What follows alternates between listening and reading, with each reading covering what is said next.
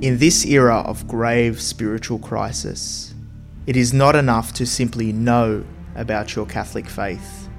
That is why we need a Catholic toolbox to equip us with the practical skills necessary to live our Catholic faith to reach our ultimate goal, which is heaven for all eternity.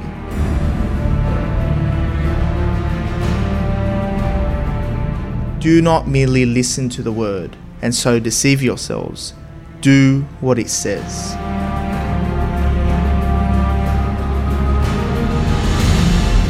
Join us every Tuesday night at 8 p.m. for the Catholic Toolbox as we hand you the tools to go forth, live the faith, and change our modern world today. Live on the Voice of Charity.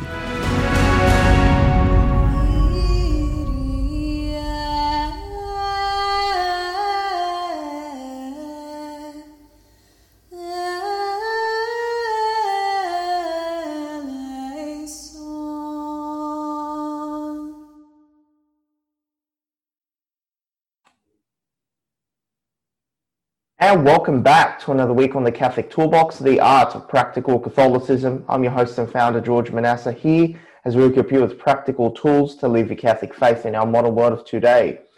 And especially today, it's very important to bear witness to your Catholic faith in the public sphere, in the political sector. We need to bear witness, especially in these times. It's important for Catholics to rise up, especially those in public office, who hold public office, who need to take action with their faith. And this week I've brought in the Honourable, the Right Honourable Anne Widdecombe from the United Kingdom. Welcome to the Catholic Toolbox, Anne. Thank you very much. Thank you very much for being with me. I've been a fan of your work over the years and your strong defence of the Catholic faith in the public sphere. It's been something I've admired very much.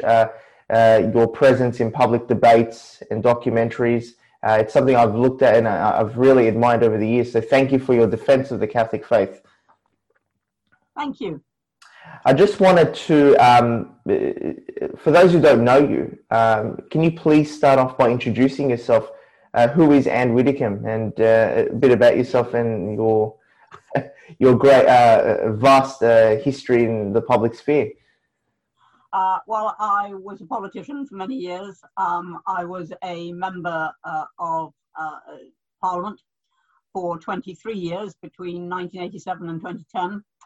Then I retired, or at any rate I thought I'd retired, but I then came back during all the upheaval over the referendum about leaving the EU, and I came back for a different party, in fact for the Brexit Party, and I then represented that party in the European Parliament for 7 months until Britain actually left, at which point we had to leave Parliament. So that's a very brief history of my political career. During my time in Westminster, I was a government minister for nearly 7 years. I was in the Shadow Cabinet for 3 years. I was Shadow Home Secretary and Shadow Health Secretary. So I had quite a varied portfolio of jobs while I was there. But one of the issues that I was most vocal about was the issue of abortion. And during my time in Parliament, while I was still a backbencher and therefore free to get involved in private members' bills, as we call them, that is, bills not brought forward by the government, I joined in several attempts to reduce the number of weeks at which abortions can be carried out. Yep. Unfortunately, such was the composition of the Houses of Parliament that instead of managing to get a reduction, we got for the very first time in our country abortion up to birth in certain circumstances, not for all causes. So that was my history of that. Now, during that time, I was not a Catholic. I was born an Anglican. I was raised in the Anglican faith. It wasn't just lip service Anglican. My uncle was a vicar. My brother was a vicar. My little nephew is a vicar. And I sometimes think the Widdecombe's breed in order to keep the Church of England in vicars. So I had very deep, very, very deep Church of England roots. It wasn't as if, it was just superficial. But I became, over many years, increasingly disillusioned with the Church of England. It was always sacrificing faith to fashion and creed to compromise, never really seemed to know what it believed in at all. So I was already very, very disillusioned with it. And then it decided that it was going to ordain women as priests and that they were part of the apostolic succession. And theologically, that was the last straw for me. There was already a very large bundle of straw, but that was the last straw. So I left the Church of England, but it was another 4 months before I decided to join the Catholic Church. I didn't know what I was going to do when I left the Church of England, but straightforwardly, it no longer had what I wanted from a church, and it wasn't exhibiting any leadership. So 4 months later, I did decide, after some discussions with the Catholic priest about doctrine, I did decide that I would become a Catholic. So that was in 1993. I became a Catholic, at which time I was the pensions minister in the House of Commons. And so it got a tremendous amount of publicity. Now, I don't think today it would get a paragraph, but back in 1990s, England was still interested in religion. You know, it was interested in what is this sudden upheaval which has shaken the Church of England. And most people had no idea what the apostolic succession was, but they were interested in what this was all about. As I say, I don't think today anybody would be interested at all. The Church of England's ever more sidelined. So that is a very brief history of my politics and my religious journey. And I just wanted to ask out of curiosity, at what point did you realise that the Catholic faith was the true faith in your theological study with that Catholic priest? It took a while. I was never enamoured of the Marian doctrines. I actually didn't take too much convincing on papal infallibility. That was never such a big one for me. Transubstantiation was quite big, but the single biggest of all, the one that still remained after everything else had been resolved, was purgatory, which I could not accept. So that was the hold-up, and I think purgatory remained the only outstanding issue for weeks. And the priest didn't actually solve it. A very wise man called Cardinal Hume, who'd been the Abbot of Ampleforth, Cardinal Hume, who was then the Cardinal Archbishop of Westminster, it was he who sorted that final one out. Because, of course, it's important for this reason. You can be a cradle Catholic. You can develop doubts about half the canon, and it doesn't matter. But if you're being received into the Catholic Church, you actually have to say individually and aloud at the point of reception, I believe all the church teaches to be revealed truth. Now, unless you're prepared to commit a pretty major act of perjury when you're being received into the church, that means you have got to accept all the doctrines. You really do. And it does matter. And I never really understood, several years after I made that journey, Tony Blair, also, who was the British Prime Minister, after he left Number 10, he joined the Catholic Church. But he had very strong views in favour of abortion, and I was never wholly convinced that he'd accepted the error of his ways. It's and what is currently happening in the Anglican Church? I know Pope Benedict XVI very wisely, and I think it was one of the greatest moves that he established the Anglican Ordinariate, and I'm an actual regular attendee of that liturgy, and I think that did a lot of justice to many Anglicans who felt that they no longer believed in the doctrines of the Anglican Church, and an easy way to keep their tradition and become Catholic. But what do you think is the underlying problem at the moment with the Anglican ecclesial community?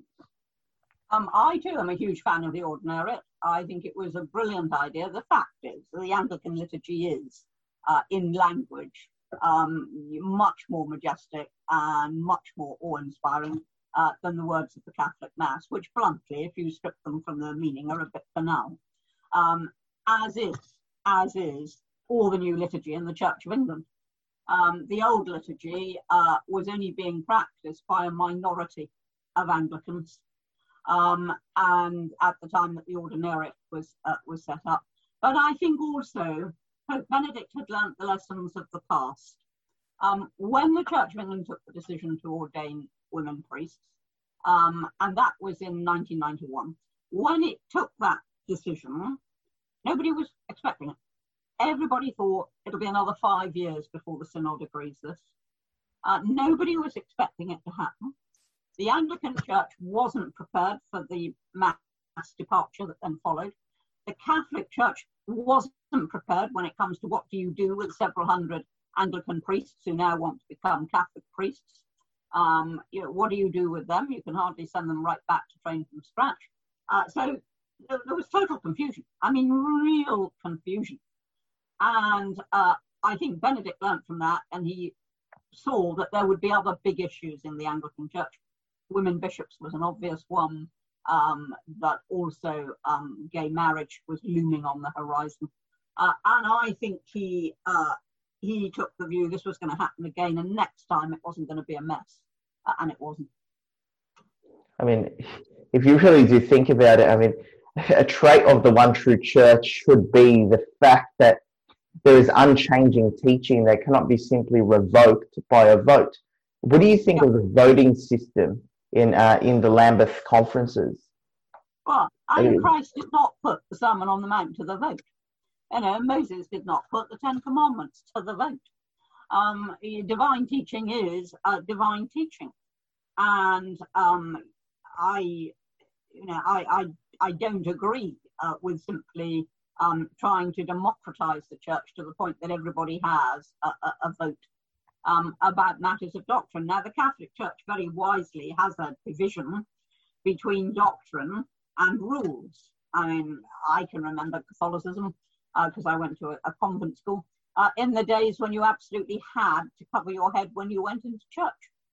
And it was considered utterly unacceptable to do anything else. Well, that was a rule. That wasn't a statement of faith. That was a rule. And rules can be changed, but essential doctrines can't. And the Catholic Church, I mean, one of the reasons why I did want to join the Catholic Church and hope that I would be able to resolve the doctrinal issues was that teaching doesn't change. What was good 2,000 years ago is good now. And indeed, the only serious piece of teaching, which I think can remember being jettisoned, was when Benedict got rid of limbo within about 5 minutes of becoming Pope. Nobody else would have got away with that. Absolutely nobody else, because it would have been seen as a liberalising measure. But in fact, it was he was the keeper of the doctrine, and he'd obviously examined it in deep detail and found that somewhere along the line it had deviated. You're quite right. I mean, teaching does have to be steadfast. Otherwise, how can you talk about eternal verities? How can you say what is true? And I think one of the most telling papal encyclicals of all time was John Paul's encyclical, which was called Veritatis Splendor, and the shining of truth. And the basic thesis of that encyclical was that something can be unpopular, but absolutely true, or it can be massively popular, but nevertheless false.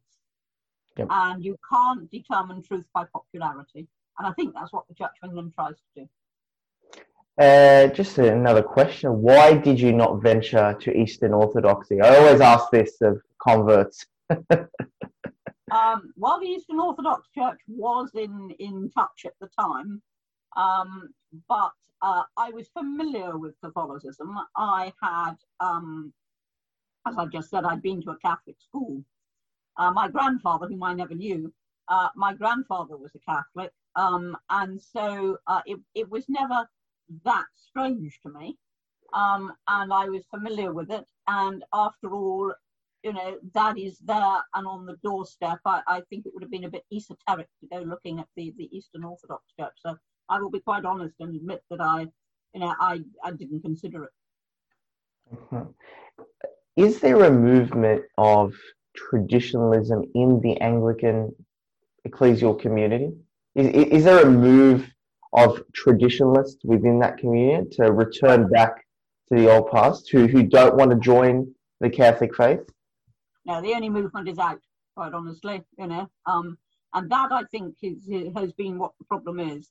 People at either end of the scale, the Anglo-Catholics and the evangelicals, who of course believe in sola scriptura and are pretty strict about it and don't mess about, and the Anglo-Catholics who accept the Catholic position and don't mess about, those two wings are completely separate from the vast mess in the middle, where nobody really knows what anybody thinks, and your view is as good as my view is the prevailing attitude, and therefore traditionalists on the whole are moving out rather than trying to take the church back.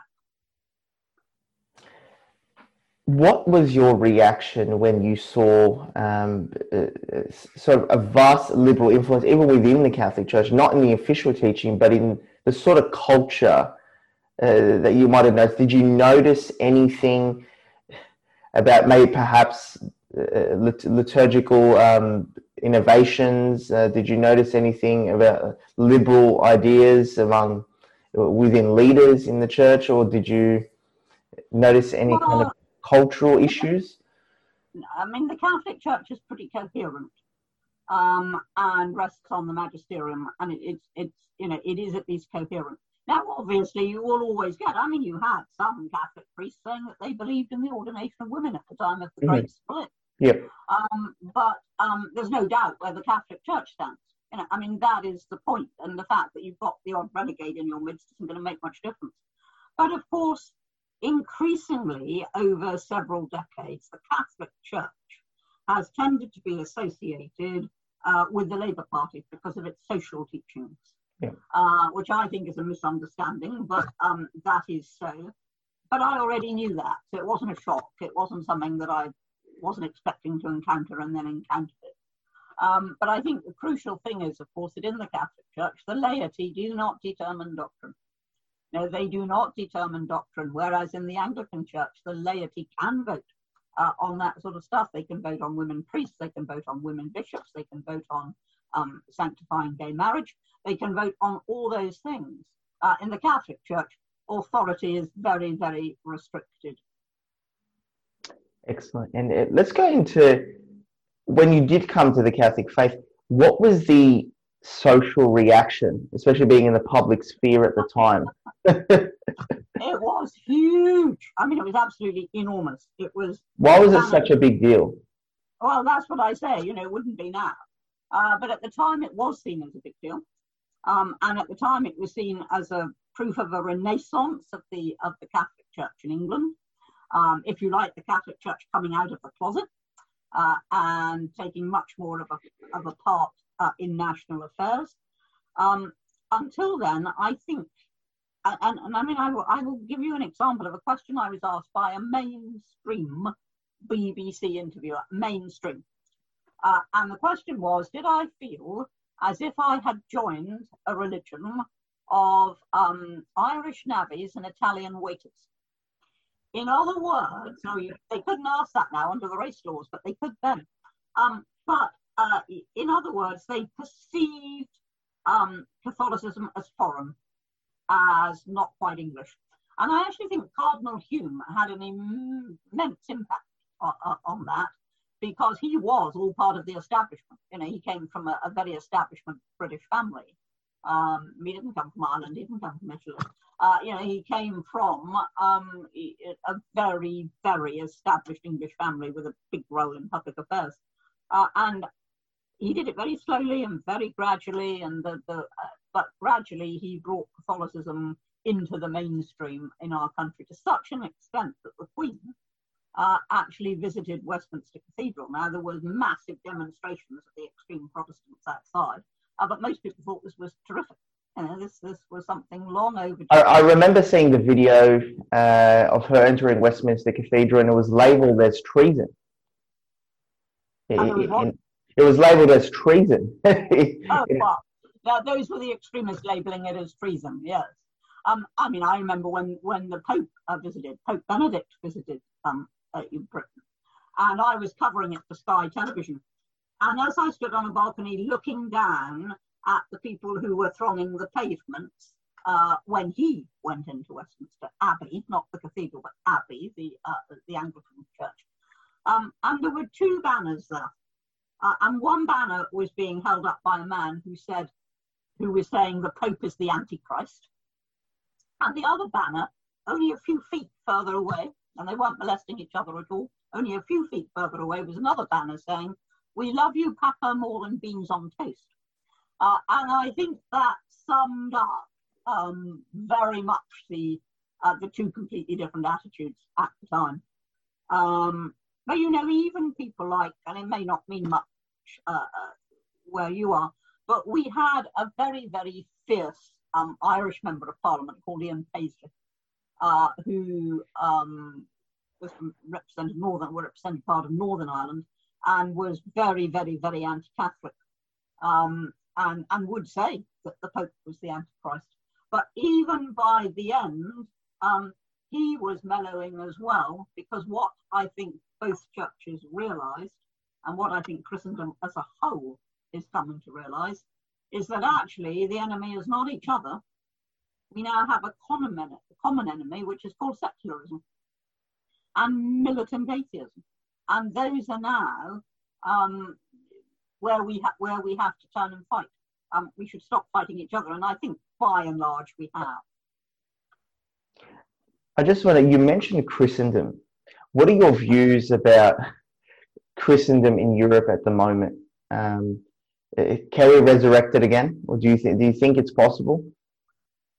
Well, I would never say anything's impossible, and certainly with God, nothing's impossible. But if you ask me to say that I think that by Tuesday afternoon, we can get the Christian influence back into the EU and into the individual European countries, well, it is there big time in some of the former Eastern Bloc European countries, in places like Hungary and Romania, which have had a very strong Catholic tradition, a lot of which was driven underground during communism, and therefore remains strong. It remains strong.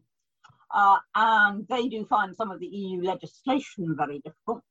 But, I mean, if you go to a Christian country now, how do you know you're in a Christian country?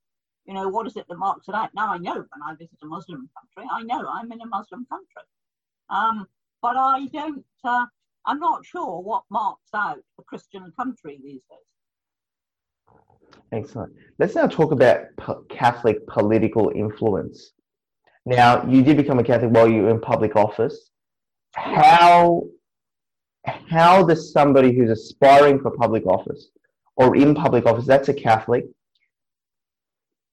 reveal it publicly without being scrutinised these days? Because I know, it's funny because our New South Wales Premier here in Australia was known to be a conservative Catholic, and the articles that came out when he was first elected by the cabinet was just extraordinary. I mean, how do you come out as a Catholic? Let's start off by saying, how do you come out as a Catholic and not present yourself as some? How do you balance the presentation where you don't get completely scolded, but you can somewhat be respected?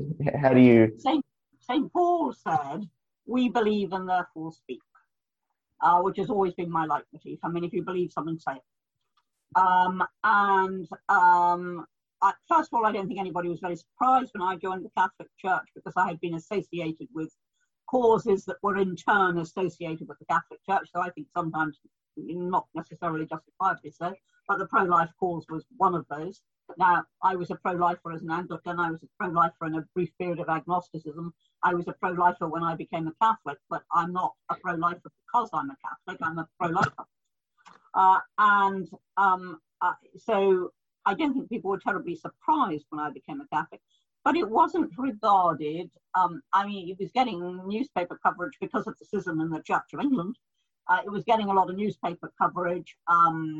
There were something like 5 bishops left the C of E and joined the Catholic Church, hundreds of clergy, a member of the royal family, several members of parliament. I was the first, but I wasn't the only. And therefore, I think people just got the drift that, yes, there are Catholics in public life these days. And it was perhaps not as surprising as you might think, because although it was still perceived as impossible for a Catholic to be Prime Minister, and indeed, as I mentioned, Tony Blair waited until he'd finished his term of office before he converted. Although it was perceived that you couldn't be a Catholic and Prime Minister, which is no longer the perception, there hadn't been, for decades, any real prohibition on Catholics in public life. There used to be, of course. We needed a Catholic Emancipation Act to get rid of that, but that was a long time ago. So I think it is not so difficult. Where it becomes challenging is, and this isn't restricted to Catholics, we had it with the leader of our Liberal Democratic Party in the last election, when he, because of his religious beliefs, which were not Catholic, he opposed gay marriage, and the uproar was huge. So the problem is not that you are a Catholic or you are a Christian, it's what you then say as a result of that, which causes public reaction.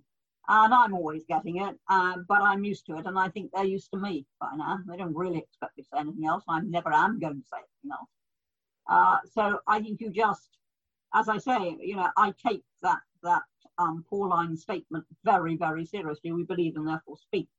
And in a sense, Christ said much the same thing when he said, well, you don't keep your light under a bushel. And I've been accused of many things by my enemies, but never yet of hiding my light under a bushel. How do we balance? How do we not deny our Lord? I think that's the whole mindset of how. Excuse me. How do we? Yeah.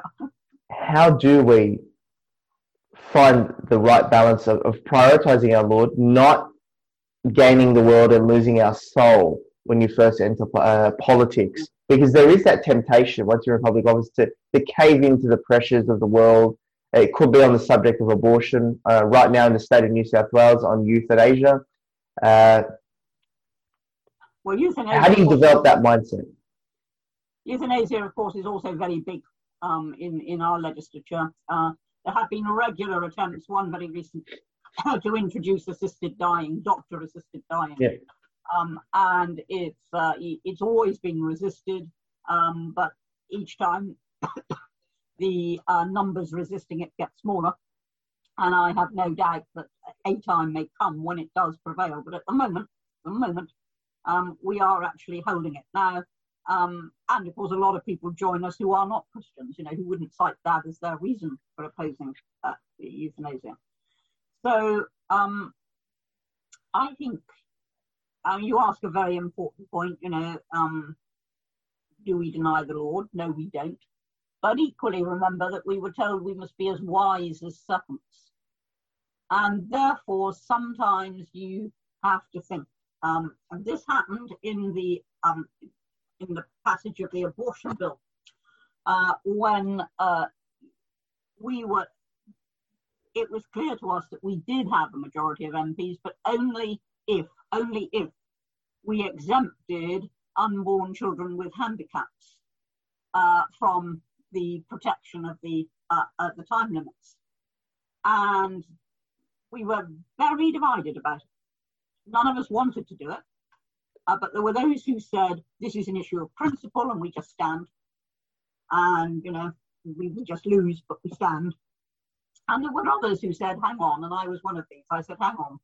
If you look at the statistics, 92% of all abortions after the 18th week, which was the line we were proposing, all abortions after the 18th week, 92% are not done on grounds of disability and handicap. They're not.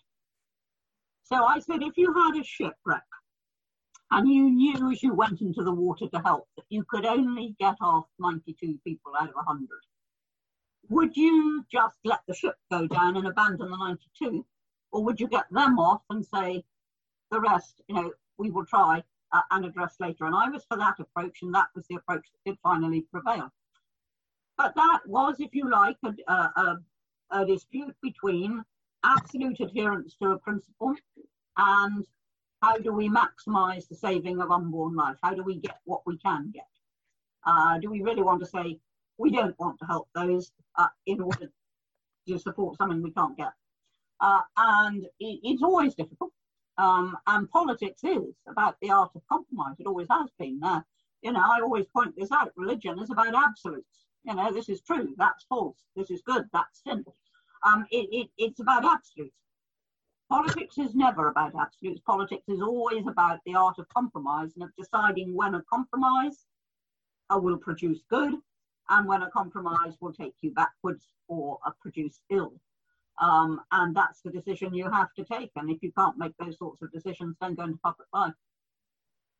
The interesting thing is that people often, from a faith perspective, look at politicians and say, "Oh well, it's not a place to be if I want to save my soul." But the reality is, I mean, you had examples like King Louis V, who Saint King Louis V of France, who actually became a saint. I mean, can you imagine today we could change the perception of the fact that you can be in public office and you can become a saint? Yeah. There is nothing mutually exclusive about public office and a keen service to the Lord. There is nothing mutually exclusive about those two things. It is a question of working out how you do it.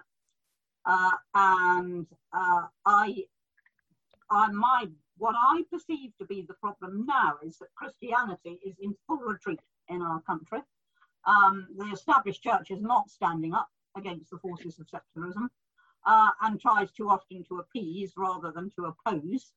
And that to me is the single biggest worry. I mean, I talk to children who don't know who Pontius Pilate was. Good heavens above. My generation was brought up on scripture, whether our parents were believers or not. We had it at school.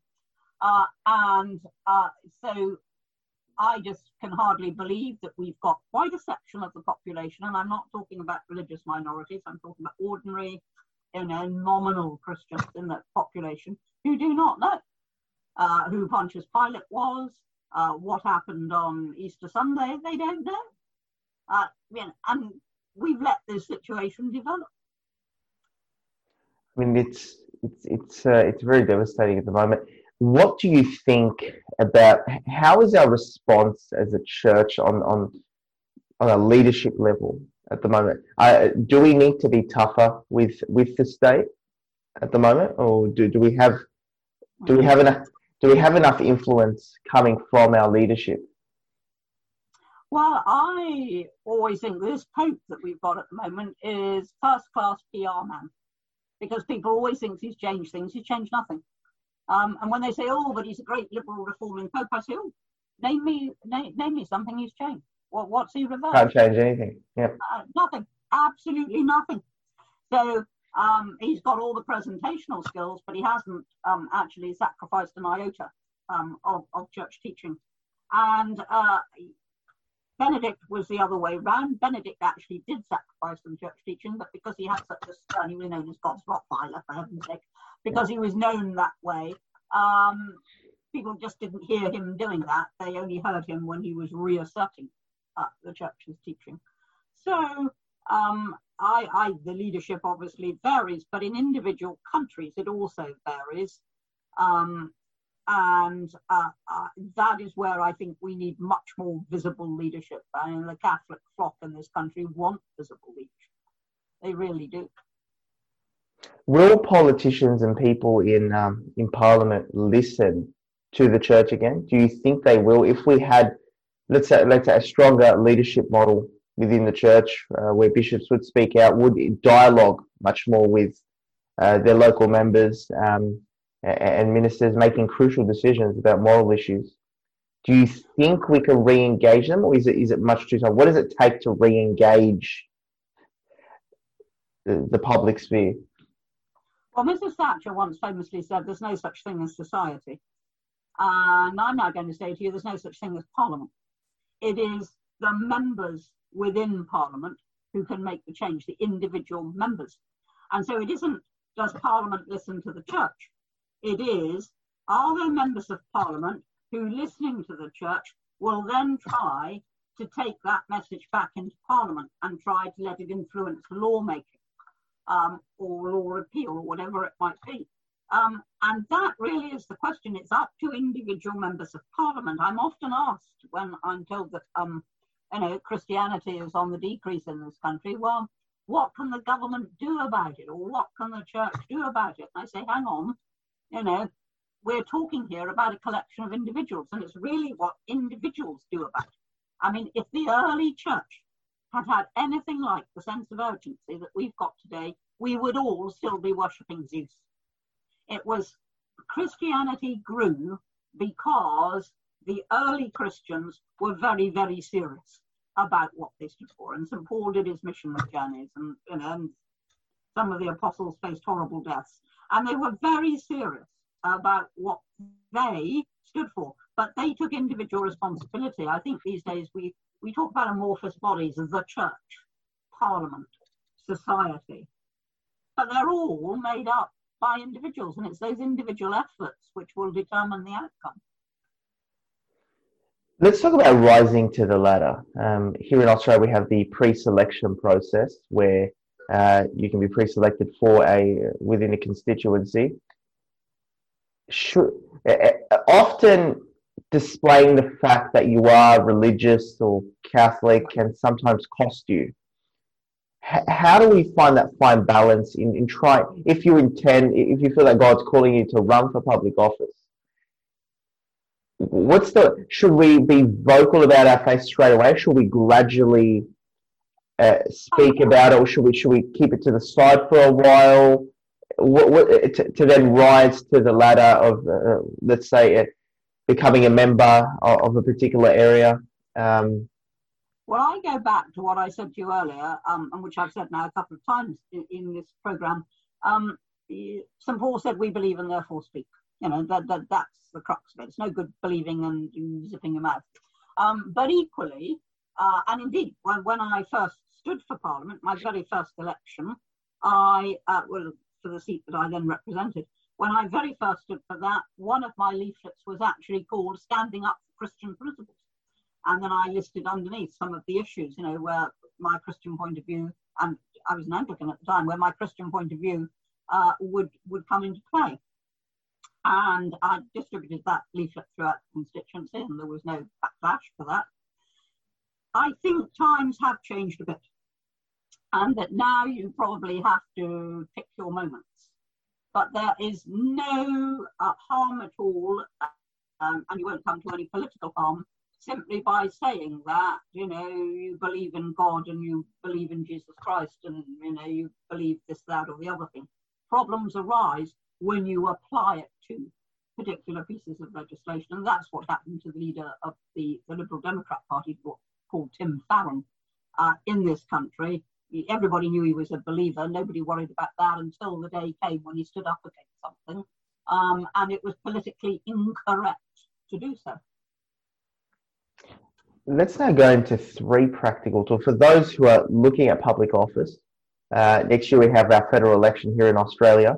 For those who are looking for public office, for those in public office, for those aspiring to possibly run in future, what are 3 practical tools of how they can best prepare themselves as practicing faithful to firstly to serve the people? I mean, politics is about serving the people. I think we need to go back to that basic principle. It's about serving the public. It's not about ourselves, about our own petty little influence that we want, or our own little prestige.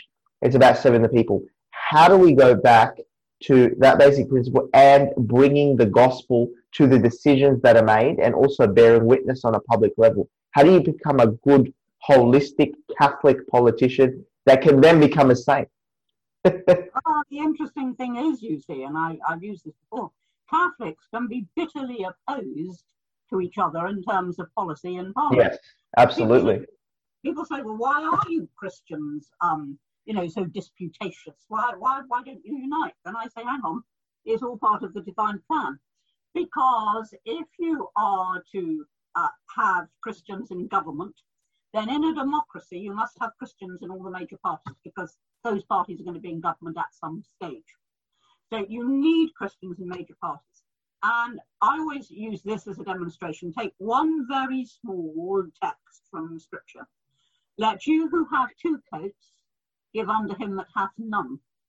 Now, a socialist will take that to mean that the state confiscates the second coat and redistributes it through taxation. A conservative will take that to mean that it's your individual responsibility that if you see somebody in need, you have to relieve it. You don't just phone up social services because you paid your taxes. They're two completely different approaches, but they're based on exactly the same exhortation, Now, if that can happen with one tiny verse of Scripture, imagine the whole panoply of Christian teaching. You know, we are going to disagree about how we should do things. We don't disagree on the end. The end is that the man without a coat gets a coat. We don't disagree on the end, but we disagree on the means. And that's always going to be the case. And that is why I think sometimes, you know, talking about Christians as if they're almost a separate party is not helpful. We've got to work within the political mechanisms. But you asked me something. You said, you know, what were the three most practical things that people could do who were aspiring to public life? I think the first thing is pray, and really pray very hard indeed, and get everybody else praying. But the second thing is to stand up for what you believe, to actually say, if challenged, this is what I believe.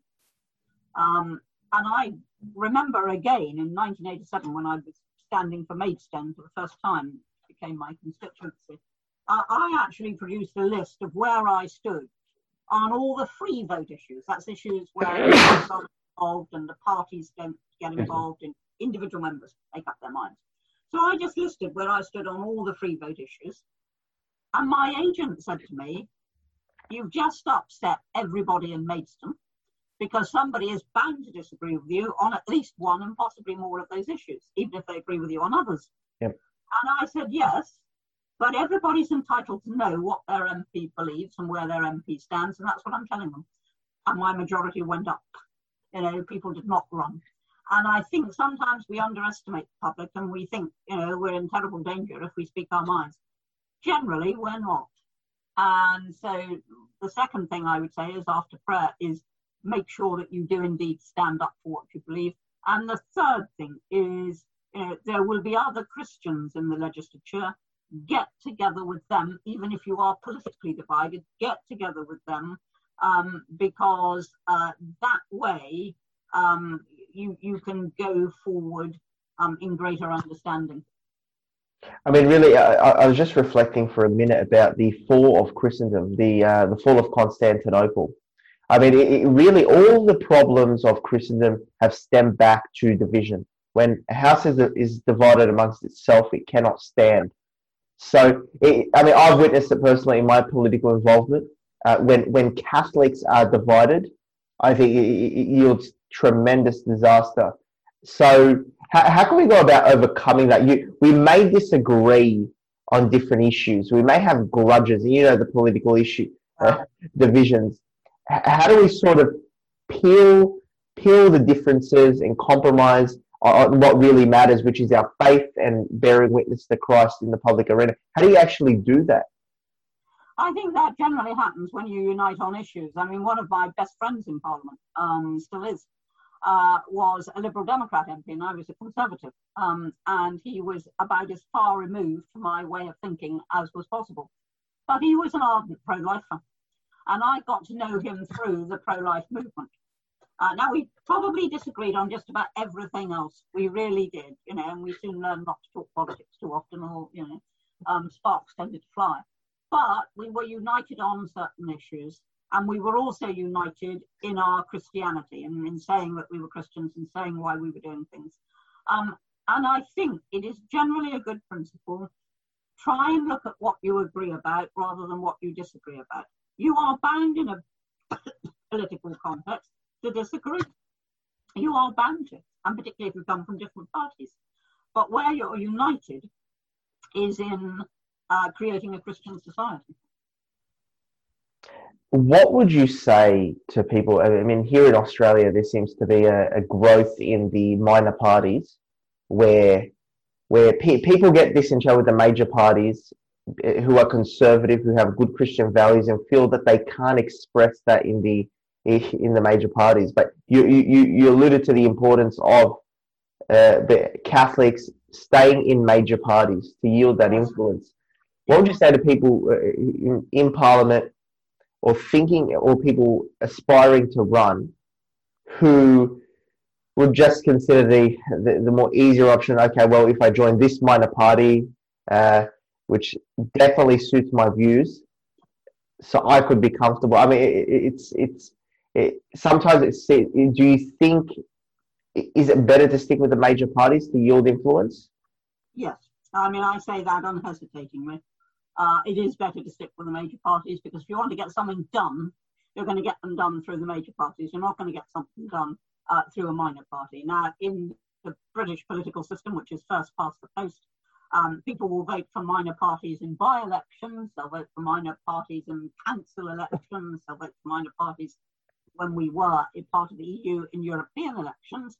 They will not vote for minor parties when it comes to a general election, because they are selecting a government and they are just as aware not of who they want to be governing, but of whom they don't want to be governing.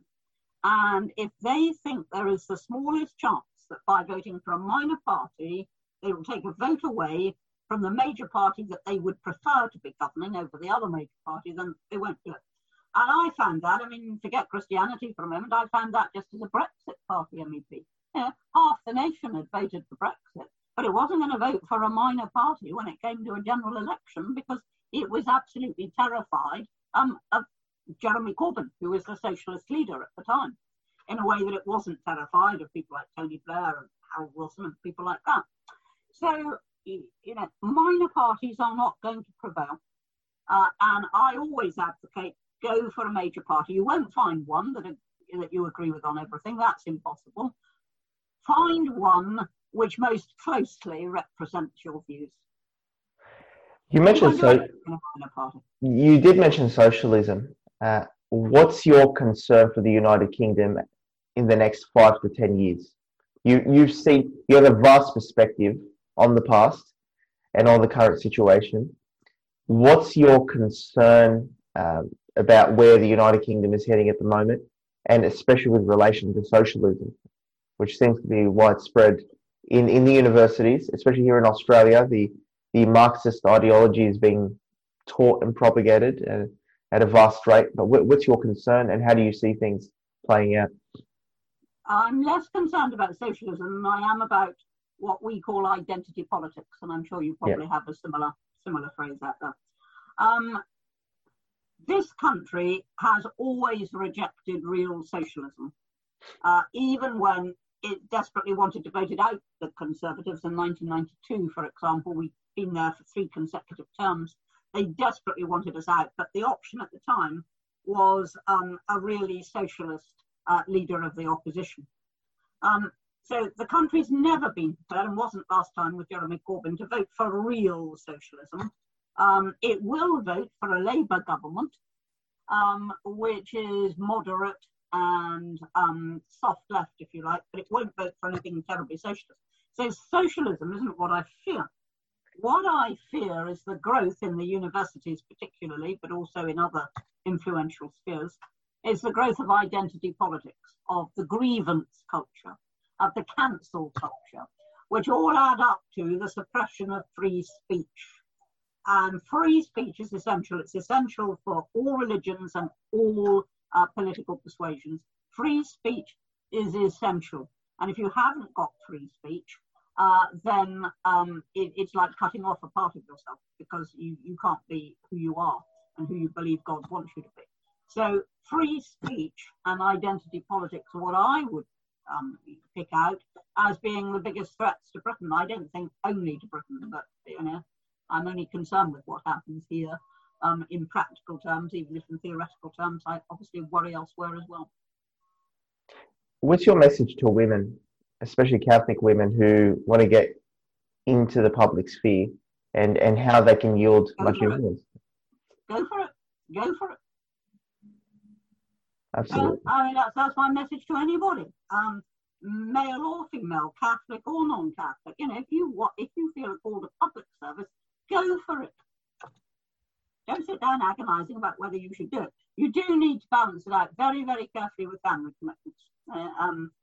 It varies from legislature to legislature, but certainly in Westminster, it is pretty difficult if you've got a young family.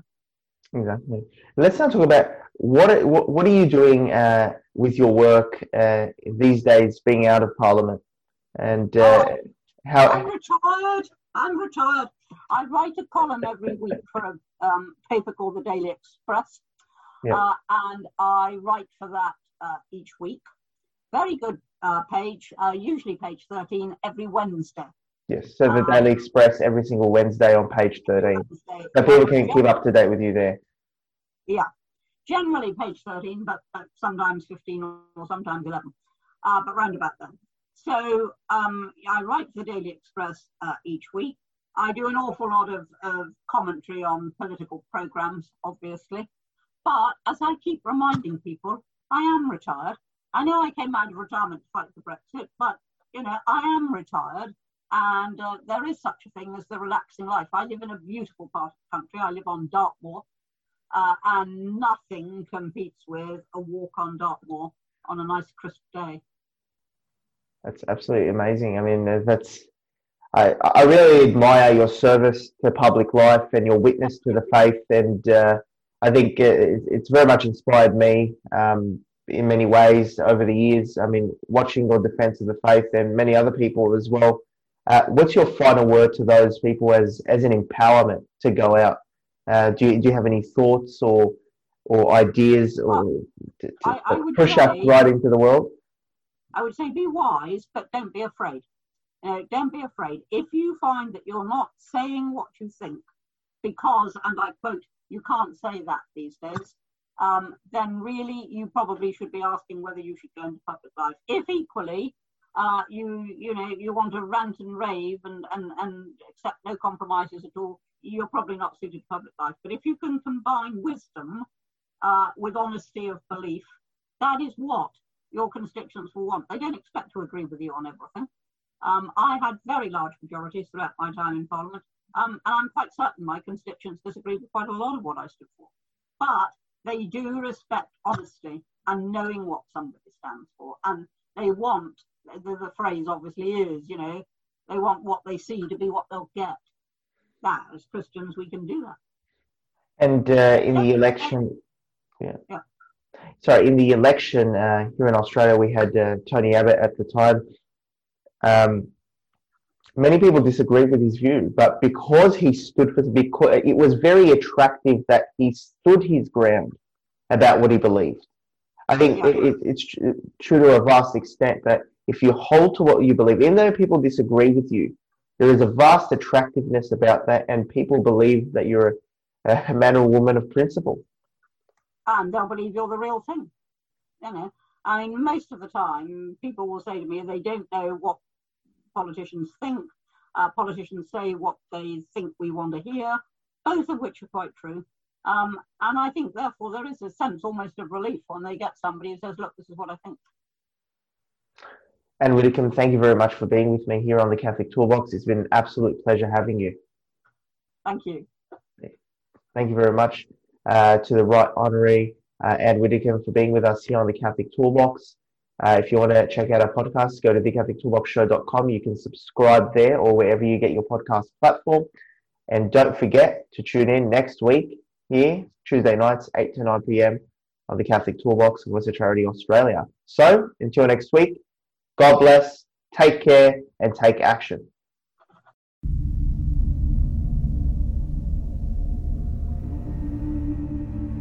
In this era of grave spiritual crisis, it is not enough to simply know about your Catholic faith.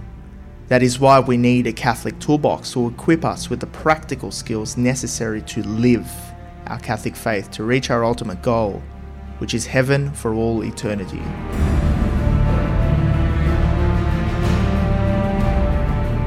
Do not merely listen to the word, and so deceive yourselves. Do what it says.